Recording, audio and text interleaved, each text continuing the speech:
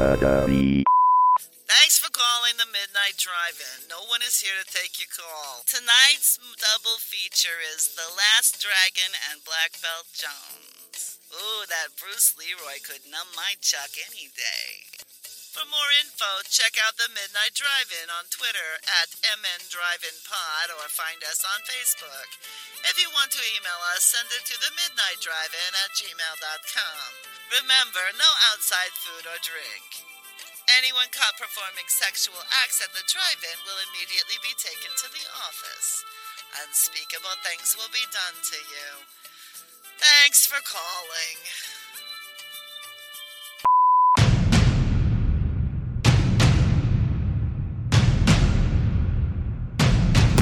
Drive away your worries and cares at this drive-in theater. That's why, to familiarize you with the movie rating symbols which will be used by this theater, we present the following guide for parents and young people. X, no one under 17 admitted. It's not like to finish Altered Carbon. I got like 3 episodes left. I just need to sit down and watch them. Man, it's so good. But I guess what we have watched is that Noah picked a couple of Kung Fu movies for us to do this week, which we have not tackled on the show yet, which is surprising. I guess we should point out that we decided Doug's not allowed on the show anymore since we discovered that Canadians burned down the White House in the War of 1812. Those Canadian bastards. Yeah. So he's been kicked off the show because we're not going to have any of that anti-American bullshit on this show. Fuck that. He also may or may not have the plague. Hey, don't bring his health into this. I've heard the plague's a thing in Canada still. If our president says that we're at war with Canada, we're at war with Canada. We're not going to have those slimy Canadians on this show. I'm just saying, if universal health care is so good, then why do the Canadians have the plague? That's a good question. Exactly. Those motherfuckers. So yeah, no more Doug. Fuck him. But yeah, we're gonna talk about a couple Kung Fu movies that Noah picked out for this week. I noticed you're avoiding the other qualifier for the movies. Oh, blaxploitation Kung Fu movies. These are blaxploitation Kung Fu movies. Yeah, I wasn't really avoiding it on purpose. It just how it happened. But yeah, I guess we'll start off with Black Belt Jones, starring one Jim Kelly. So I've never seen this before, and I guess I didn't realize that Black Dynamite borrowed so heavily specifically from this movie. Oh yeah. So it borrowed really heavily from about 8 movies, but pretty much all the martial arts stuff is this movie, including like Jim Kelly's like, I don't know, kung fu scream. Yeah.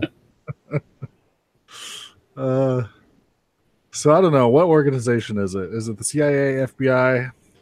Somebody's trying to infiltrate like this mob mansion or whatever, and they keep sending guys in and they keep getting killed because the mob picks them off, like picks up right away that they're cops or agents or whatever. And I love that they just drown them in a vat of wine, and then they're like, just charge cheaper for that specific vat. My favorite line of the movie is he goes, "Make sure you mark that batch down. That guy shit his pants before he died." So weirdly enough, this starts off to be sort of the B plot for the show, even though it opens the movie. And then whatever organization this is trying to get Jim Kelly or Black Belt Jones to come work for them, and they specifically tell him, like, look, we've sent 4 guys in, they've all died, so we need you to go in. And he's like, no, I'm not doing any of that bullshit. So then we cut to sort of our A plot, which is Scatman Crothers owns a karate dojo. And so sort of this, I guess this is sort of how they intertwine. But this mob, I didn't remember how they make the connection. some way they just want this dojo shut down. Pinky is a not exactly a drug dealer. He's a distributor for the mob, and he owes them a bunch of money. And basically, they tell him to call it squares. He has to get Pop to sell the shop for $1. That's what it was. So yeah, Pinky and his crew go over and keep trying to antagonize them into to having him give, because he keeps telling them like, oh yeah, he owes me like $100, and then it climbs, oh, he owes me $1,000, and then later on he's like, yeah, Pop owed me $11,000, and then the next time he's like, yeah, Pop owed me $41,000. Yeah, it just keeps going up. And if you pay attention to what he's saying, if you notice, basically he's got a handwritten ledger, and he just keeps like adding lines to change the numbers. Which is great. Because it's $1,000, and then it's $11,000, and then it's $41,000. So there's multiple scuffles of them. They're gonna try to come in and like bust this dojo up.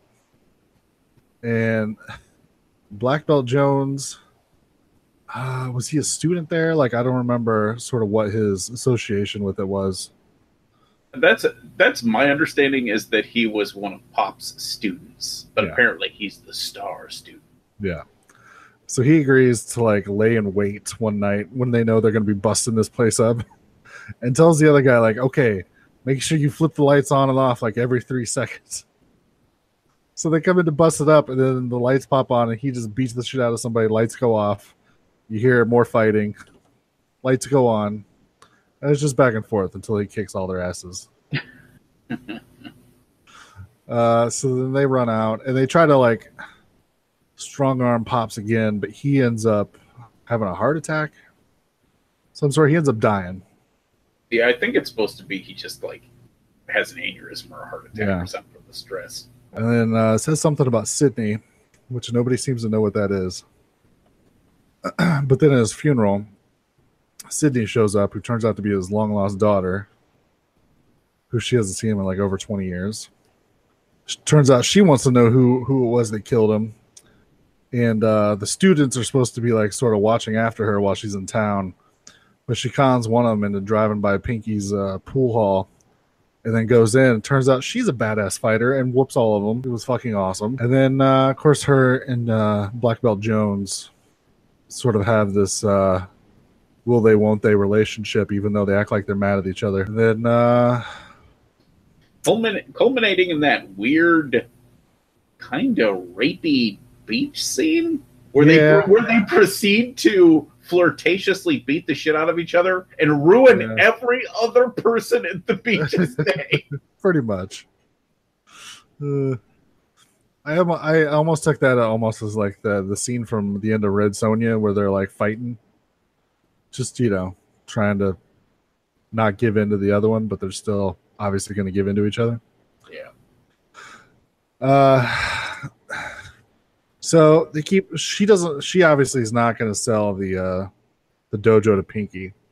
So Pinky keeps they kidnap like one of the students, and they say like, "Oh, bring like the exact amount that Pinky owes, of course, the mob, to bring that, and they'll exchange it for the student."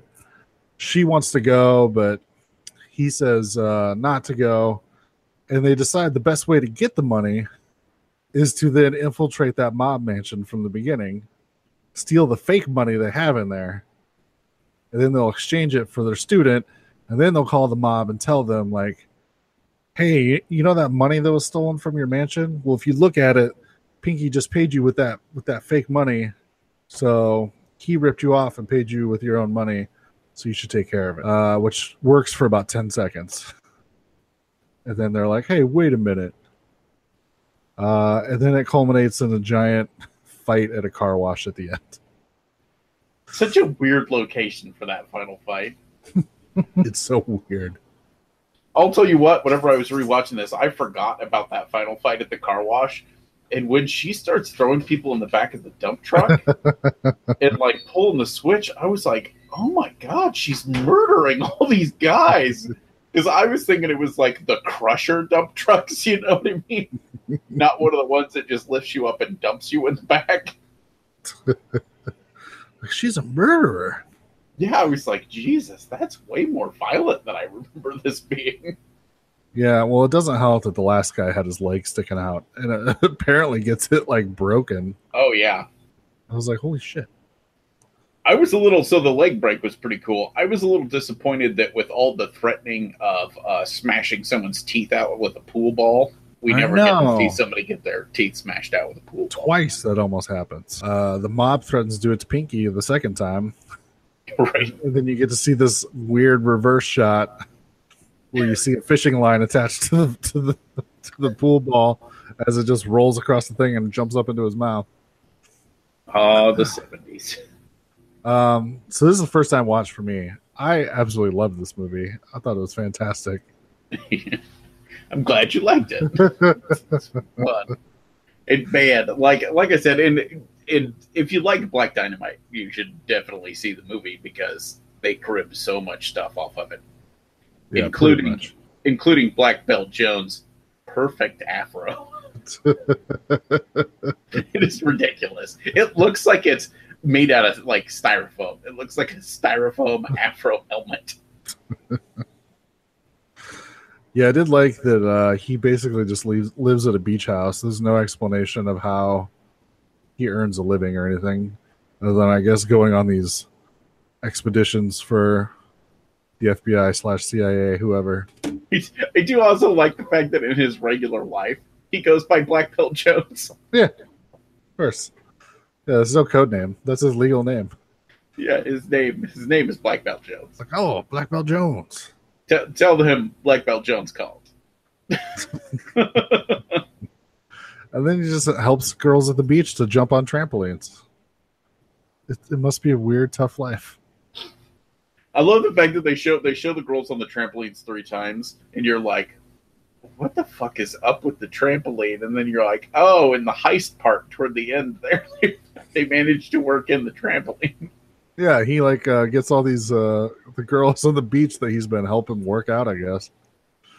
And I guess it's like a secret school for how to be a spy or something. 'Cause, yeah, they're getting into this mansion, and they come up with this idea of having these girls like, we'll take this mobile trampoline. One of them will jump up with a Polaroid camera, take a picture of the scenery, and then we'll clip it in front of the camera so they can't see anything that's going on. And somehow it works out perfect. Back before cameras had timestamps. Yeah. It's so weird. I love there's a montage of showing how they're going to do all this stuff. And there's literally a scene where he's showing someone how to use a Polaroid camera. It's kind of funny because there's the part of them planning the heist is a pretty long section of the movie, and I think it's longer than them actually doing the heist. Probably. It's like, all right, we're going to show Black Belt Jones using this little cannon thing with the grappling hook. And it's like, do we really need to see him learning how to use that? Right. Apparently we do. Yeah, I do like, and I also like how the movie is almost like several shorter movies put together. Like, oh, yeah. It starts off as a super cop movie, and then it becomes like a kung fu, we must protect the dojo movie, and then it's a heist movie, and then in the end it just turns into like a generic action comedy movie where they're fighting in a sea of foam. Oh yeah, yeah. It's like it's just like an action comedy. Just like, oh, car wash is broke, but it won't stop sending suds out. So you just see mobsters trying to run through it and like slipping and falling. And after they kick everybody's ass, Black Belt Jones has to like wade through the foam just to make sure they got everybody. It's so weird. But my only complaint for the movie is that scene seems like it's way too long. The foam fight? Yeah. Oh, yeah, it's really long. And every time you think it's over, like, it starts back up again. Over and over and over again. You're like, how many guys were in this fucking car? Exactly. Because it's only like 1 or 2 cars. Like, that's it. But it seems like an endless stream of, like, henchmen coming after him. Although at the end, it seems like all the guys he knocked out have now woken back up and are going to attack him in sudsy unison.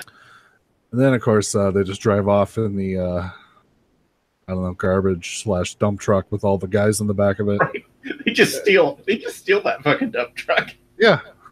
Yeah, they just take it, and then the police even show up, and they stop and talk to him through the window. And he's like, oh, late again. And the cops are like, oh, Black Belt Jones, you scoundrel. And then they just drive away in this stolen truck. Now, did you notice in the scene where Pinky's talking about his drug business? That's basically the scene from Black Dynamite where he's going, but Black Dynamite, I sell drugs to the community. Pretty much. He's like, I don't sell drugs. I just provide drugs to the drug dealers. They sell drugs. Yeah, it's ridiculous. So what did you think of it? This is a rewatch for you. I think it just gets better. This one aged really well. Mm-hmm. I would say it's not my favorite blaxploitation movie by any means, but in the subgenre of blaxploitation kung fu, which there is a surprisingly great deal of, it's one of the best.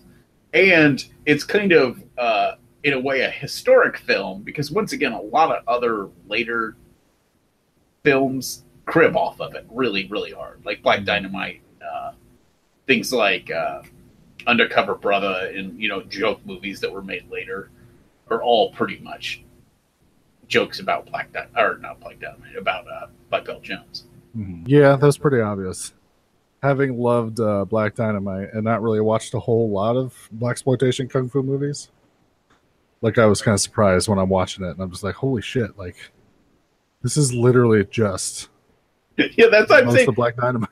Yeah, Black Dynamite, the thing that makes that movie so funny that people don't get is how little it's actually satirical of the stuff it's making fun of. Mm-hmm. They're basically just doing that a little bit bigger. You know what I mean? Shoot, Dr. Wu. Kung Fu treachery. I do believe all of the Kung Fu treachery occurs in Black Belt Jones 2, which we'll have to do at some point. Yeah, I was going to say, I was looking to see, because I thought there was another Black Belt Jones, but it goes like under another title, but then it's like AKA Black Belt Jones 2. Yeah, it's like something the Fury Black Belt Jones 2. Yeah. Yeah, I'm definitely interested to check it out. Which I don't think I've ever seen the second one all the way through. Well, I'll definitely have to put it on the list then. Kioi! So I ended up buying this on the DVD, like 4-pack. And it has 3 the Hard Way on it, which I really want to watch. Nice. Which is Jim Kelly, Fred Williamson, and somebody else. Who was it? I don't know, another famous sort of blaxploitation actor. And it's like all 3 of them as martial arts experts have to go on a mission. So it's a man on a mission movie, which I'm excited about. That sounds pretty good. Yeah. Funny thing, if I remember right, I'm trying to think. I think the director of this movie ended up not making a lot of movies. We were wrong about that. No, I guess he did 23. Jim Brown. That's who I was trying to think of. So yeah, Jim Brown, Fred Williamson, Jim Kelly. Non-stop thriller about 3 friends who combine forces to battle a mysterious organization bent on racial genocide. So this is essentially the movie about Anaconda malt liquor. I remember reading the description, and some organization wants to poison the water supply, but the poison only affects black people. That's not at all cribbed into Black Dynamite. I'm totally watching it this weekend. That just got me even more excited now that I remembered what it was about. I'm gonna have to add that one to the list. I know how much you guys like random tangential associations between the movies we do. The director of Black Belt Jones also directed Game of Death. Yeah. Which old Bruce Leroy steals the outfit for in a whole That's section right. of the movie. Yeah, now I might end up on a kung fu kick all because of this damn episode. Yeah, it is nice that the director of this movie wasn't necessarily a blaxploitation director like most of them were. He was a kung fu director doing a blaxploitation movie. Well, it seemed to work pretty good. Yeah, this is definitely on the top of my list so far from blaxploitation kung fu movies of all. I guess 2 that I've seen. Of all 2 I've seen, this top 2. I'm not saying it's got the number 1 spot, but it's up there. I'm just saying. So I'm going to assume high recommend from both of us on this one.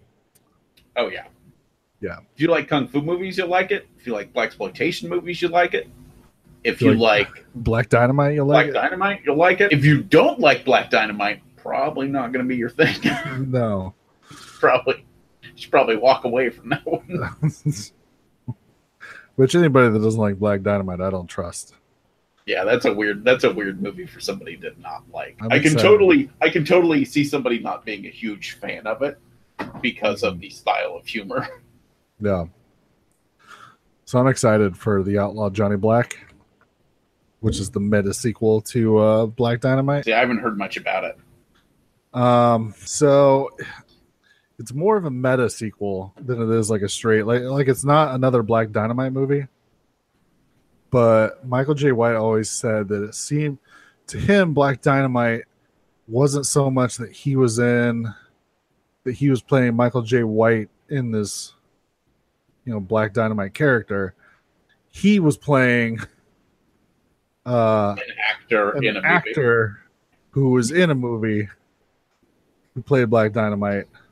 And so he is essentially playing the same actor in another movie that looks like it's going to borrow a lot from Boss, which we talked about last week. Where Boss and probably the Django movies and stuff. Yeah, where it's him in a Western type setting. So I'm super excited. I backed it on Kickstarter, so whenever it gets made, it's gonna sweet movie is gonna make its way to my mailbox. Once again, there's those weird decisions. Black Dynamite made a ton of money. Mm-hmm. A ton, especially for the budget that was on that movie. Yeah. Why the fuck didn't it get immediately picked up for a sequel? I don't know. It's bizarre. I'll never understand Hollywood, how they can look at something they'll be like, well, that was cheap to make and made a ton of money. Better make another Fast and the Furious movie.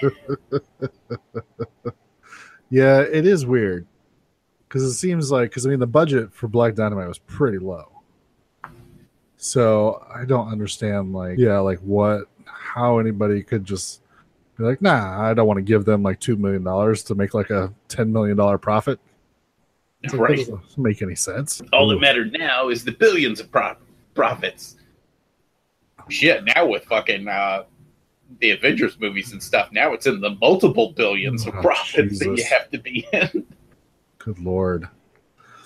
Like, it's so I can't even fathom. I don't hear understand how Hollywood has not collapsed under its own weight yet. Yeah. Well, there was that thing a couple years ago that Spielberg and Lucas were kind of warning people that it could easily happen because they're like, they load all this money into these giant blockbusters, and then like a handful of them fail, and then companies are going to be in big trouble. Shit, now it seems like one. Like, could you imagine, Infinity War, if no one had gone to see it? That would have brought Disney to its knees. One movie. Yeah. Although I think Disney might have been okay, but easily, even though Fox is kind of up for sale now, seems like Fox easily could have had that problem. Like some of their X-Men movies didn't perform or something, they'd be fucked. They're just not good at making movies. No. Fox does not have a good track record. No, I don't know what happened. It fell apart. Mm-hmm. So, we teamed this movie up with The Last Dragon. And I know you're a big fan of The Last Dragon, so why don't you tell us about it? Bruce Leroy, aka Leroy Green, is a kung fu enthusiast and Bruce Lee fan, living in the seedy New York of 1980s and 90s movies. It's always the same weird back alley neighborhood that I'm not entirely sure is real. Yeah, just trash everywhere. Yeah, there's just garbage and people on the street constantly, and it's odd. But he is told that his training is almost complete and that to achieve the final level, he must find the last master who can train him.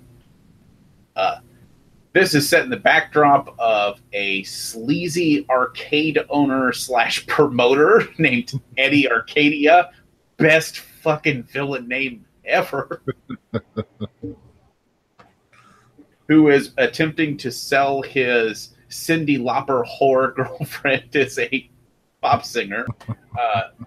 There is the host of a nighttime dance party music video TV show of some kind.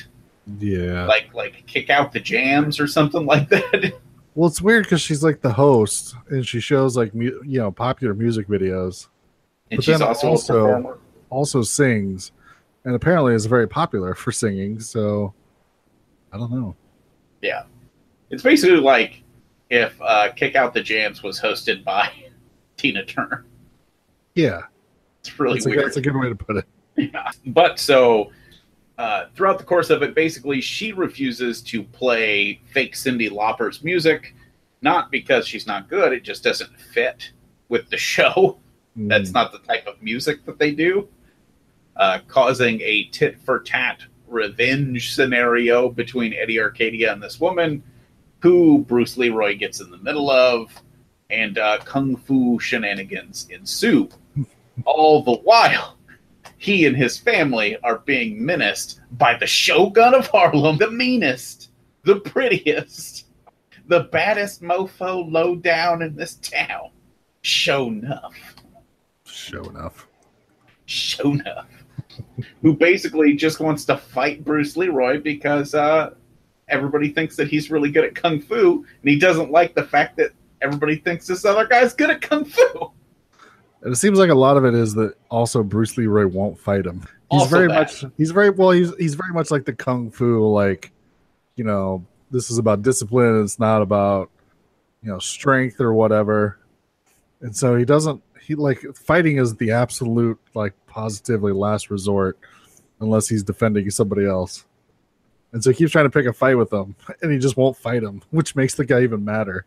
Right. He's just I'm gonna get you. I'm sick of these motherfuckers talking about Superman shit with you catching bullets with your teeth.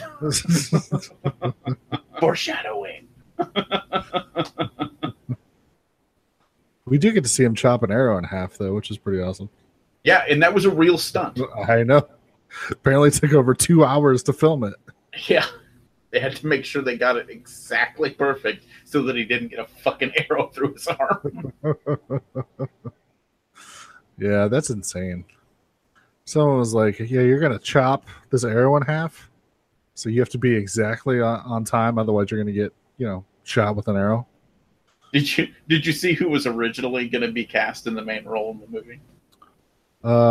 Maybe, but I don't remember. Fucking Billy Blanks. Oh, yeah, that's right. This movie would have been a way fucking different movie.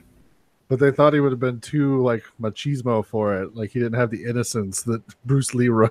Yeah, I think that's true. I think that if you put Billy Blanks in this movie, this is no longer a very good movie. That's true.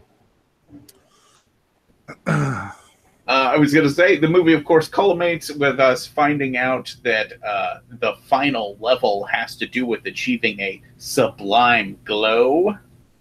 That if one was to be a master fighter, his hands would glow, and they would become super weapons and ultimately destructive. But one could achieve harmony, then he gets a full body glow, and then he can do Highlander-ish vague stuff. Which I think is the best way to describe it. Yeah, I was gonna say Neo and the Matrix type stuff, but you're right also. Yeah, it's just really vague. He's just like, could you imagine what a person like that could do? I was like, a guy that like glows, light up a room. He has to be more specific. What does the glow do? Yeah, it's interesting because Shogun actually gets the glow first, but just in the hands. Yeah. And they have like when they're both fighting each other, they have like these sparks and shit that come off of it. And then when his starts faltering, you very much get like the like Right. electricity sound. I love I can't remember what that's called. That's called cell painting, right? Yeah. Yeah, cell painted special effects are one of my favorite fucking things in movies. Yeah, you have to actually draw like each individual like frame of the film. It's like, oh god, that would have been tedious as shit back in the day. Right. Of course, it ends with one of the greatest scenes of all time, which is Shogun beating the ever living fuck out of Leroy and dunking his head in the water, going, "Who is the master?" When I say who is the master, you say Shogun. Who is the master?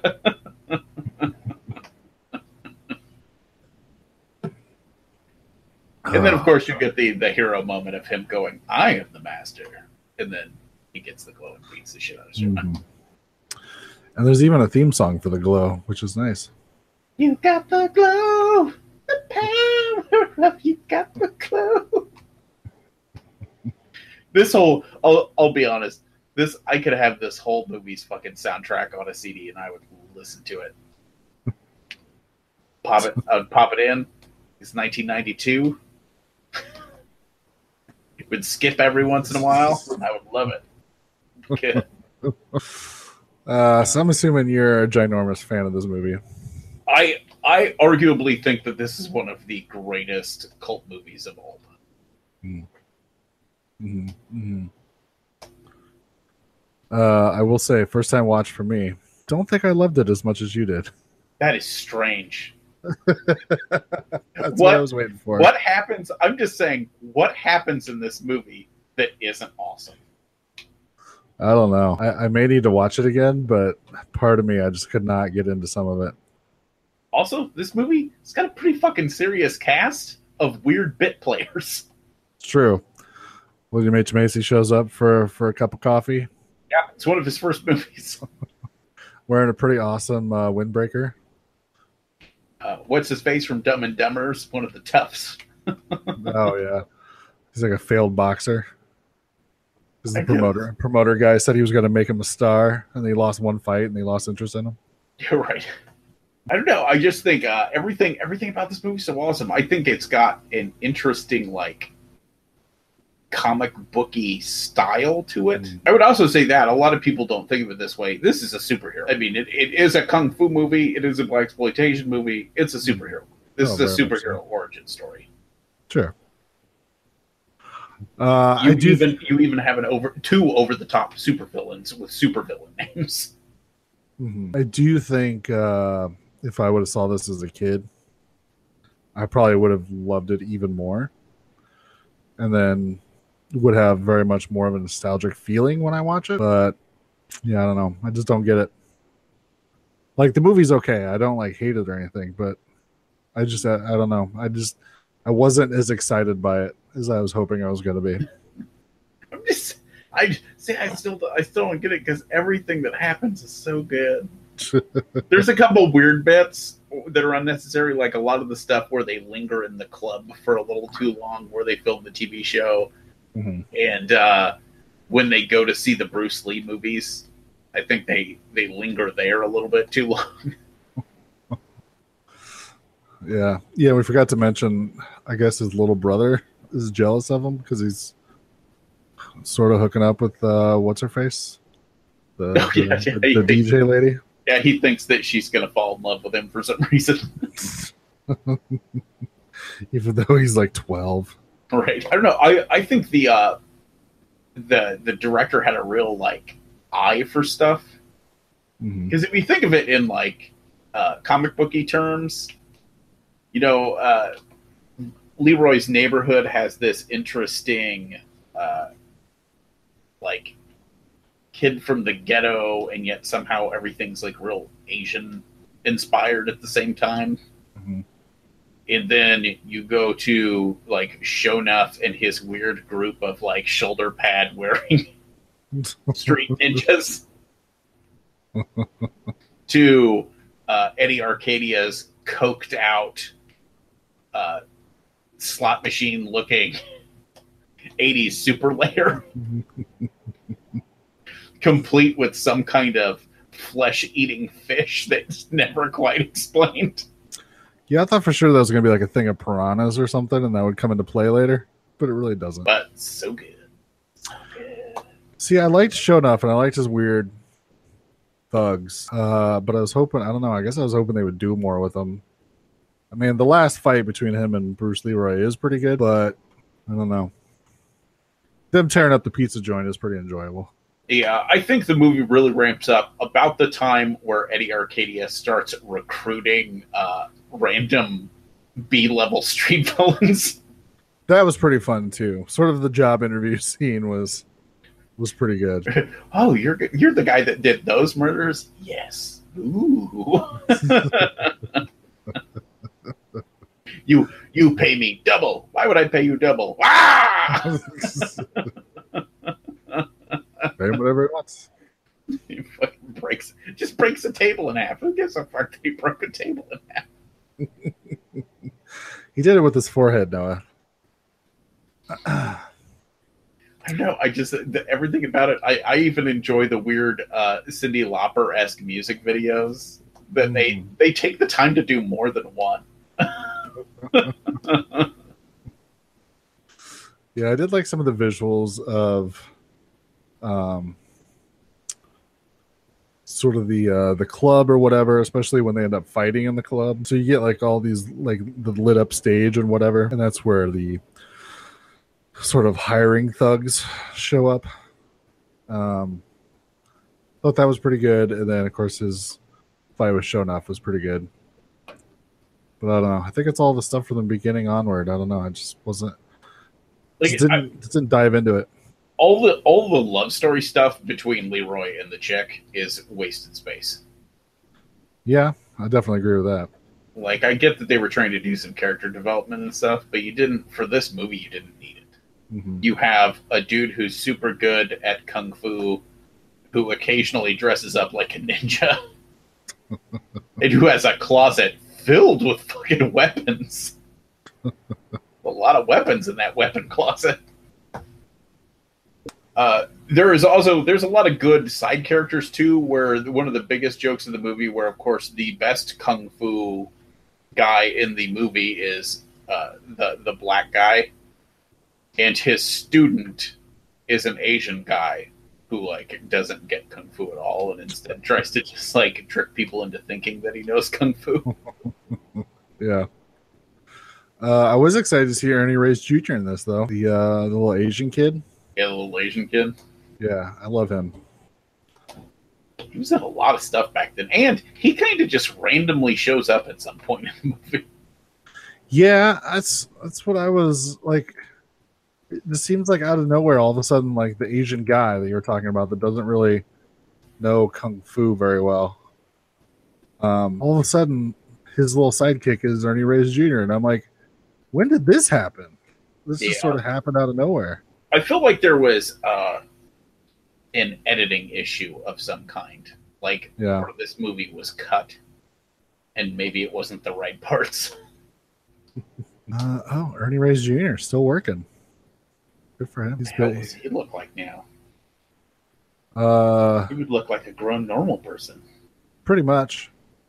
Apparently he was on 2 episodes of Brooklyn Nine-Nine, which I've never watched. Then Librarians, NCIS Los Angeles. Weird. He does look like a normal person. Better than that, it looks. I mean, he's in stuff, but I don't recognize some of it. And I think other ones he's doing like martial arts stunt work, pretty much. There was a child actor who didn't get a fair shake, I don't think. Curse you, American cinema. You sons of bitches. Yeah, this movie almost sank the career of everyone involved. Luckily, it found a following, and that fixed everything. Yeah. Because whenever it came out, apparently critics were not having it. They were like panning it. Every critic said it was a complete piece of shit. Nobody should go see it. I'm not surprised. Then people started to go see it, and they were like, what are you talking about? This has got a cool street ninja guy wearing shoulder pads. And telling people to kiss his Converse. Yeah, kiss my Converse. I feel like if you teamed this up with like Big Trouble in Little China or something, yeah, it'd be a fun double bill. I would almost pay to go back in time and have them make a crossover movie with Jack Burton and Bruce Leroy. Right. Maybe a TV series where they travel from town to town helping people. Typical 80s dramatic TV show. Right. Yeah, they get in the Pork Chop Express and just drive on to the next town, see what happens. Each episode he gets his truck stolen. Man, somebody should write that comic book. I'd read that comic book too. Here we go. I'm gonna post in the group. See if people agree. Would like the idea of a Big Trouble in Little China / Last Dragon crossover. Do you think it would be a hit? Most definitely. Shogun. I was going to say, my one complaint about the movie is way too many people act in this movie that only have one name. Oh, yeah. I don't trust people who only have one name. People have two names. A name, a surname. That is the way it works. Not according to Cher or Madonna or Sting. Yeah, fuck those people. Maybe not Sting. For stories. Yeah, if you fuck him, it's going to take forever. So you might go tantric on you and kill you. I didn't think this out. I forgot he knew tantric. Thanks for calling the Midnight Drive-In. No one is here to take your call. For more info, check out the Midnight Drive-In on Twitter at MNDriveInPod or find us on Facebook. If you want to email us, send it to themidnightdrivein@gmail.com. Remember, no outside food and drink. Anyone caught performing sexual acts at the drive-in will immediately be taken to the office. Unspeakable things will be done to you. Thanks for calling.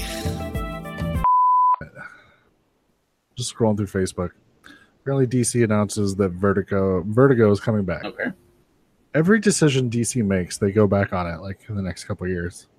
I mean, I don't get why they got rid of Vertigo in the first place.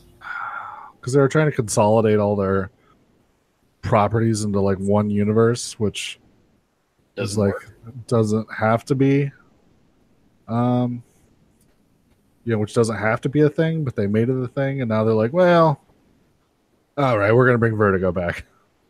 What if they say if they're gonna move titles back over?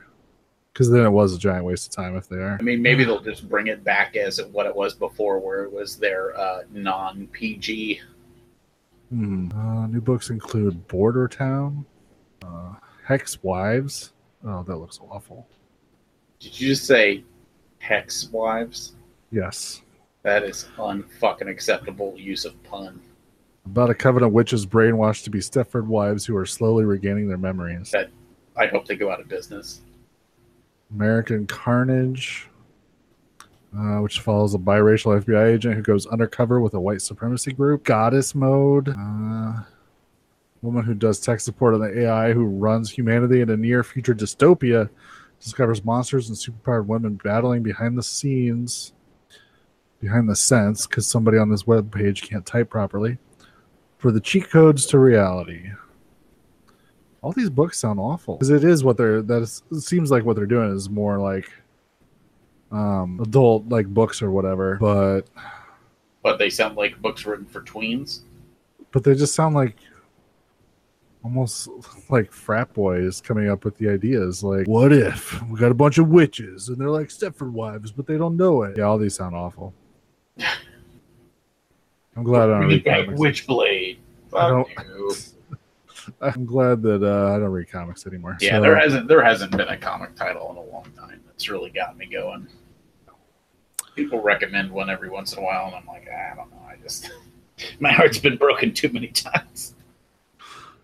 Second Coming. God sends Jesus back to Earth to learn the family business from Sunman, God's popular jock other son, who's basically Superman. What? Okay, that one actually sounds pretty interesting. Hey, go learn how to be a savior from this douche. The cover has the Sunman guy with like a criminal in a headlock, and then it shows Jesus next to him stuffing a loaf of bread in the other criminal's mouth. Holy shit. The first trade ends with him killing the entire mafia by burying them in loaves and fishes. All right. So we have instant feedback here. Sweet.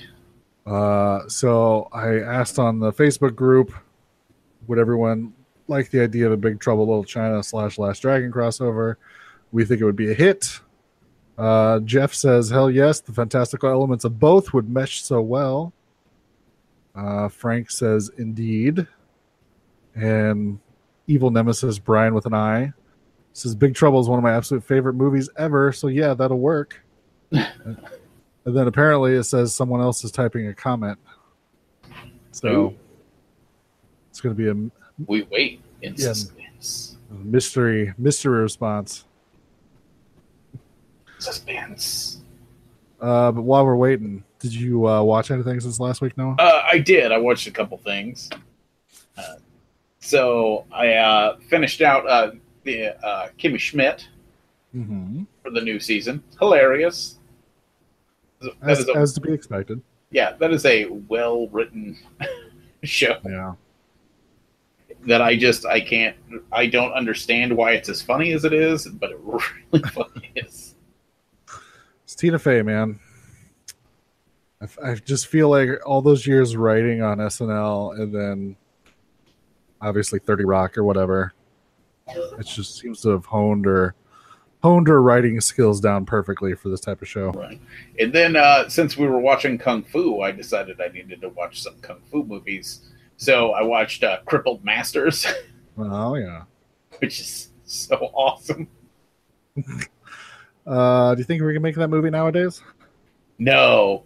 I wonder why. I don't even think they could fucking make it in China.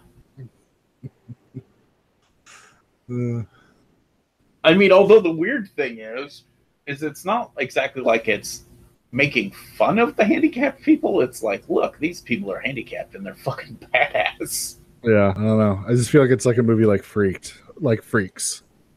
where you could do it.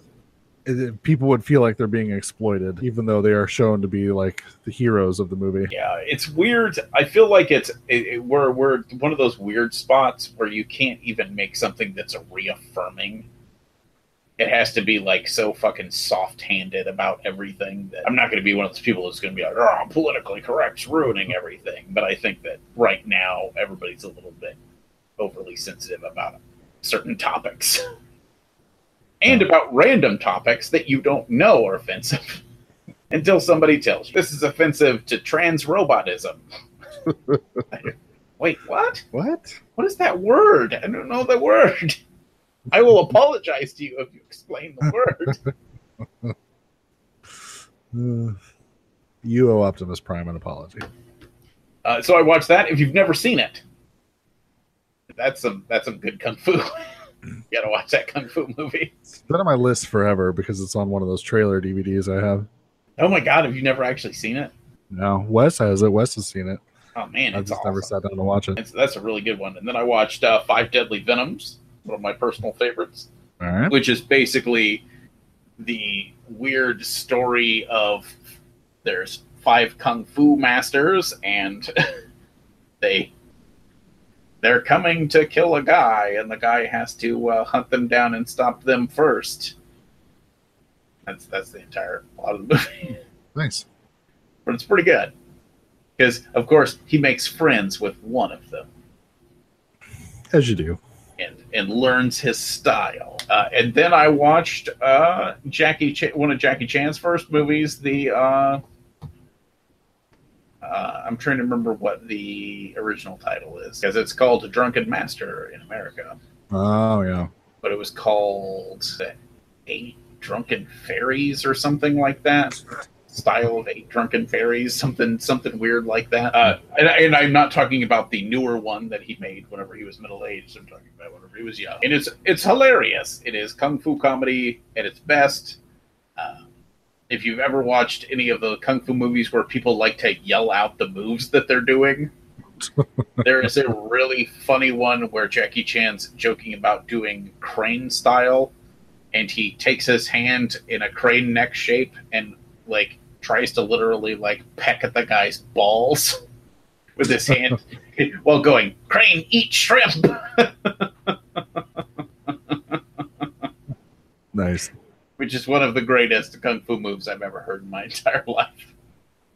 Which is also super awesome. High recommends for all those. If you're into kung fu movies, you should definitely watch the kung fu. I think that's it. I think that's all I had time to watch this week. Yeah. Just trying to look at IMDb to see if they had another name for that movie, but they do not. Well, I ended up watching a bunch of stuff this week.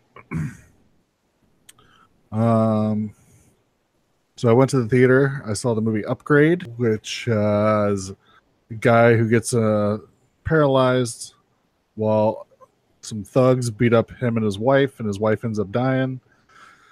So he's paralyzed, and this reclusive genius computer person who's been working on this microchip that can pretty much help with just about anything. Gives it to him so he's able to walk again, and then he finds that the computer can talk to him and also completely take over his body, so he essentially becomes like a kung fu master where he's going after the people who killed his wife and is able to just let this sort of computer take over, and it just completely kicks everybody's ass. It was a lot of fun. I was hoping it was a little bit more action-y, but it actually had a little bit more of a dramatic plot to it than I thought it was going to. But still good, still worth a watch.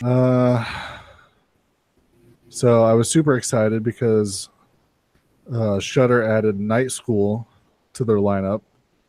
And that's one of those 80s slashers I've been wanting to see, but just never had a chance to. I'm not sure if I've seen that one or not. Well, it's on Shudder now, so you can give it a watch.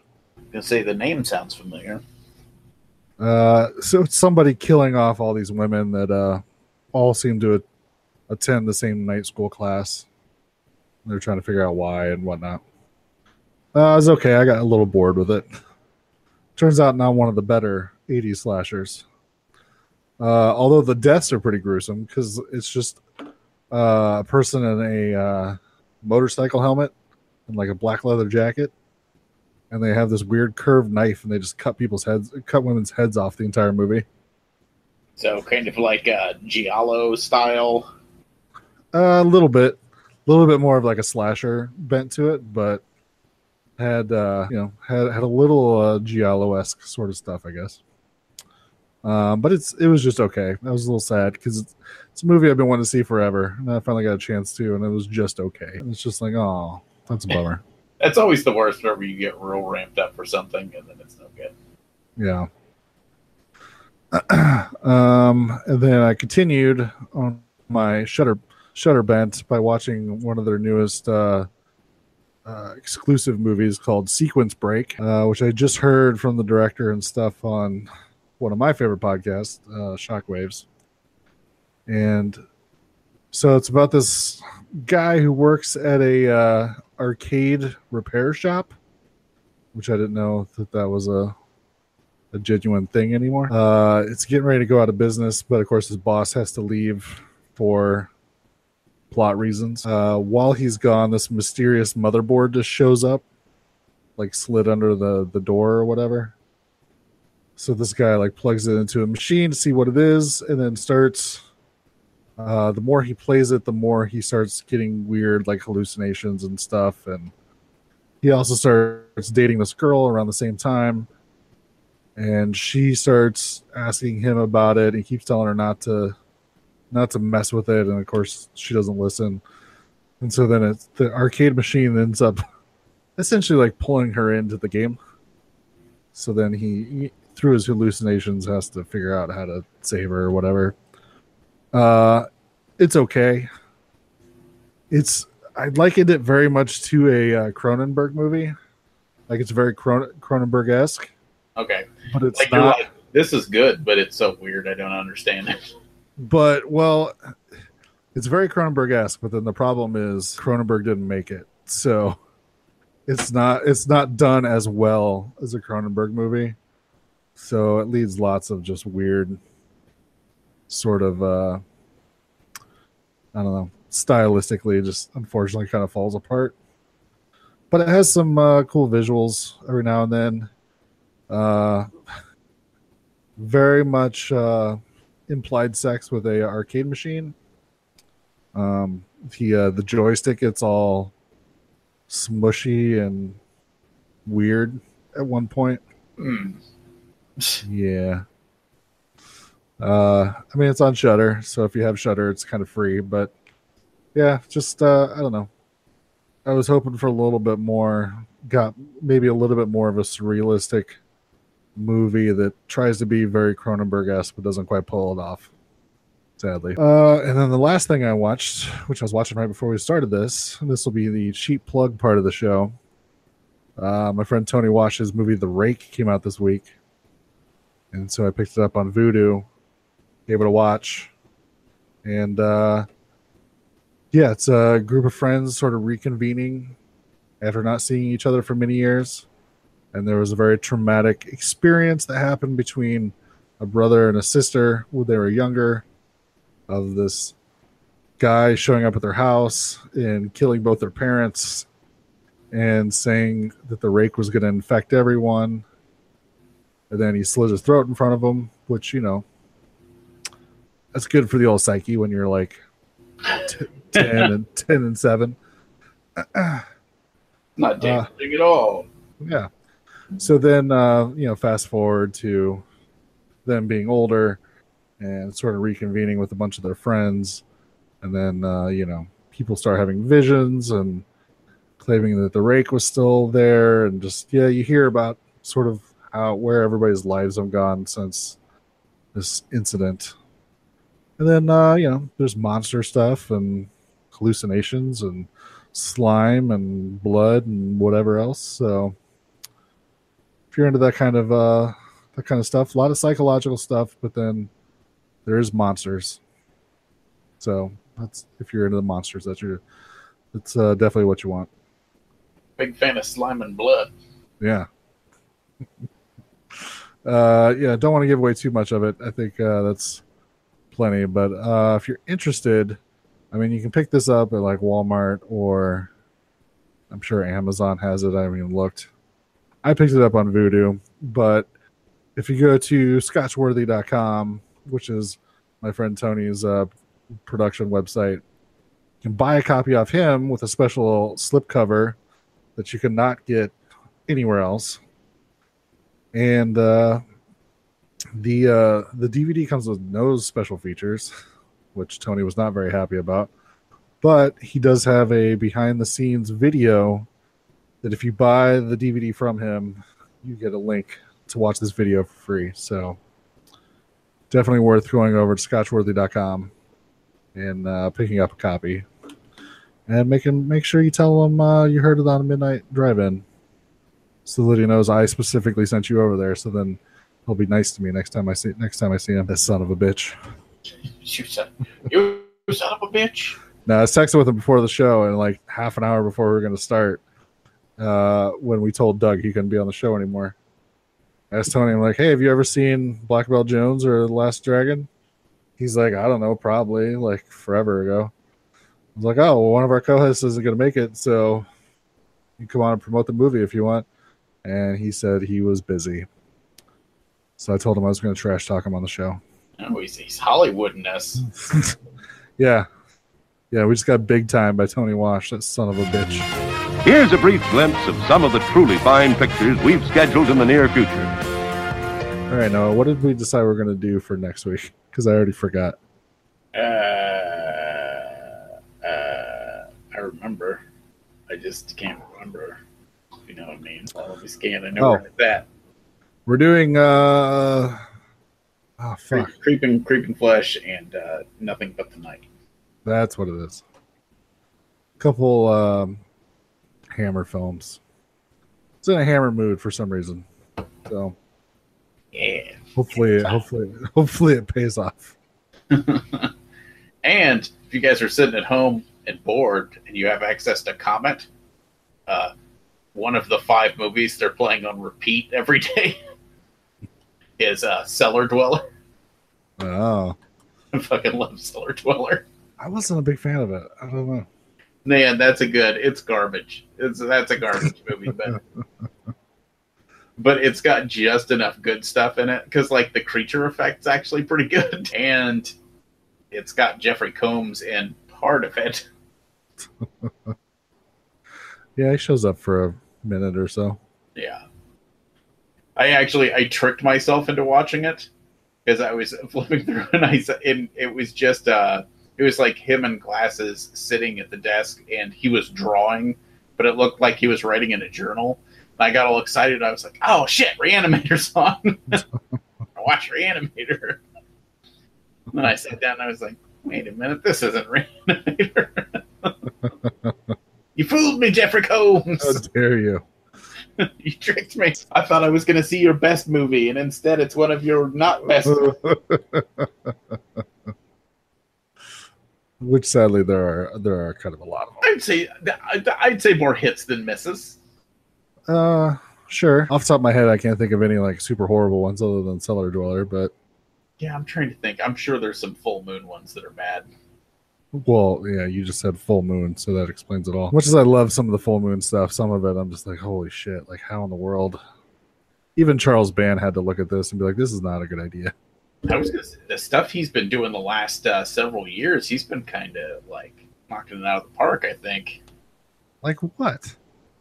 Oh my god, like Would You Rather? I don't think I saw that one. You didn't? Man, it's really good. It's your typical not exactly, Saul is the wrong word, but multiple unrelated people trapped in a small space who are going to compete for their lives. You know what I mean? Wait. Are you talking Charles Band or are you talking Jeffrey Combs? Jeffrey Combs. Okay. Talking Jeffrey Combs. I said something about Charles Band and you said, yeah, he's been knocking it out of the park the last couple of years. No. I meant Jeffrey Combs been knocking it out. All right. Charles Band's been driving around in a van trying to get women to show him his tits the last few years. So that makes way more sense than Charles Band's been knocking it out of the park the past couple of years. And I'm just like, with what? No, don't get me wrong. I like Charles Band a lot, but those last couple of Puppet Master movies have been horrible. Yeah, I think the peak of his success is past. Maybe he should just take a break. Yeah. Stop and think about what he's done. Maybe he should just sit on the giant mound of Puppet Master box sets that he keeps saying he doesn't have any more of, then finds a bundle in a warehouse somewhere. Yeah. I've always wanted to get, have you ever seen the what was it? It was like the collector set that came in the box that looked like the puppet case. Yeah. That always looked pretty cool. Man.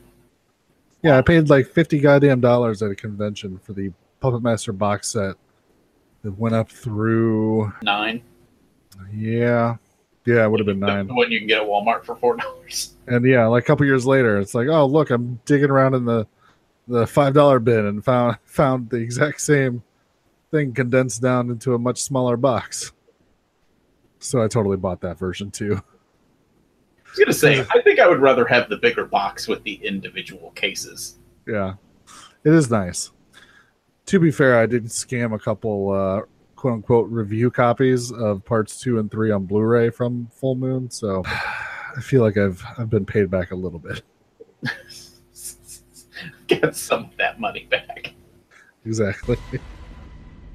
Please remember to replace the speaker on the post when you leave the theater.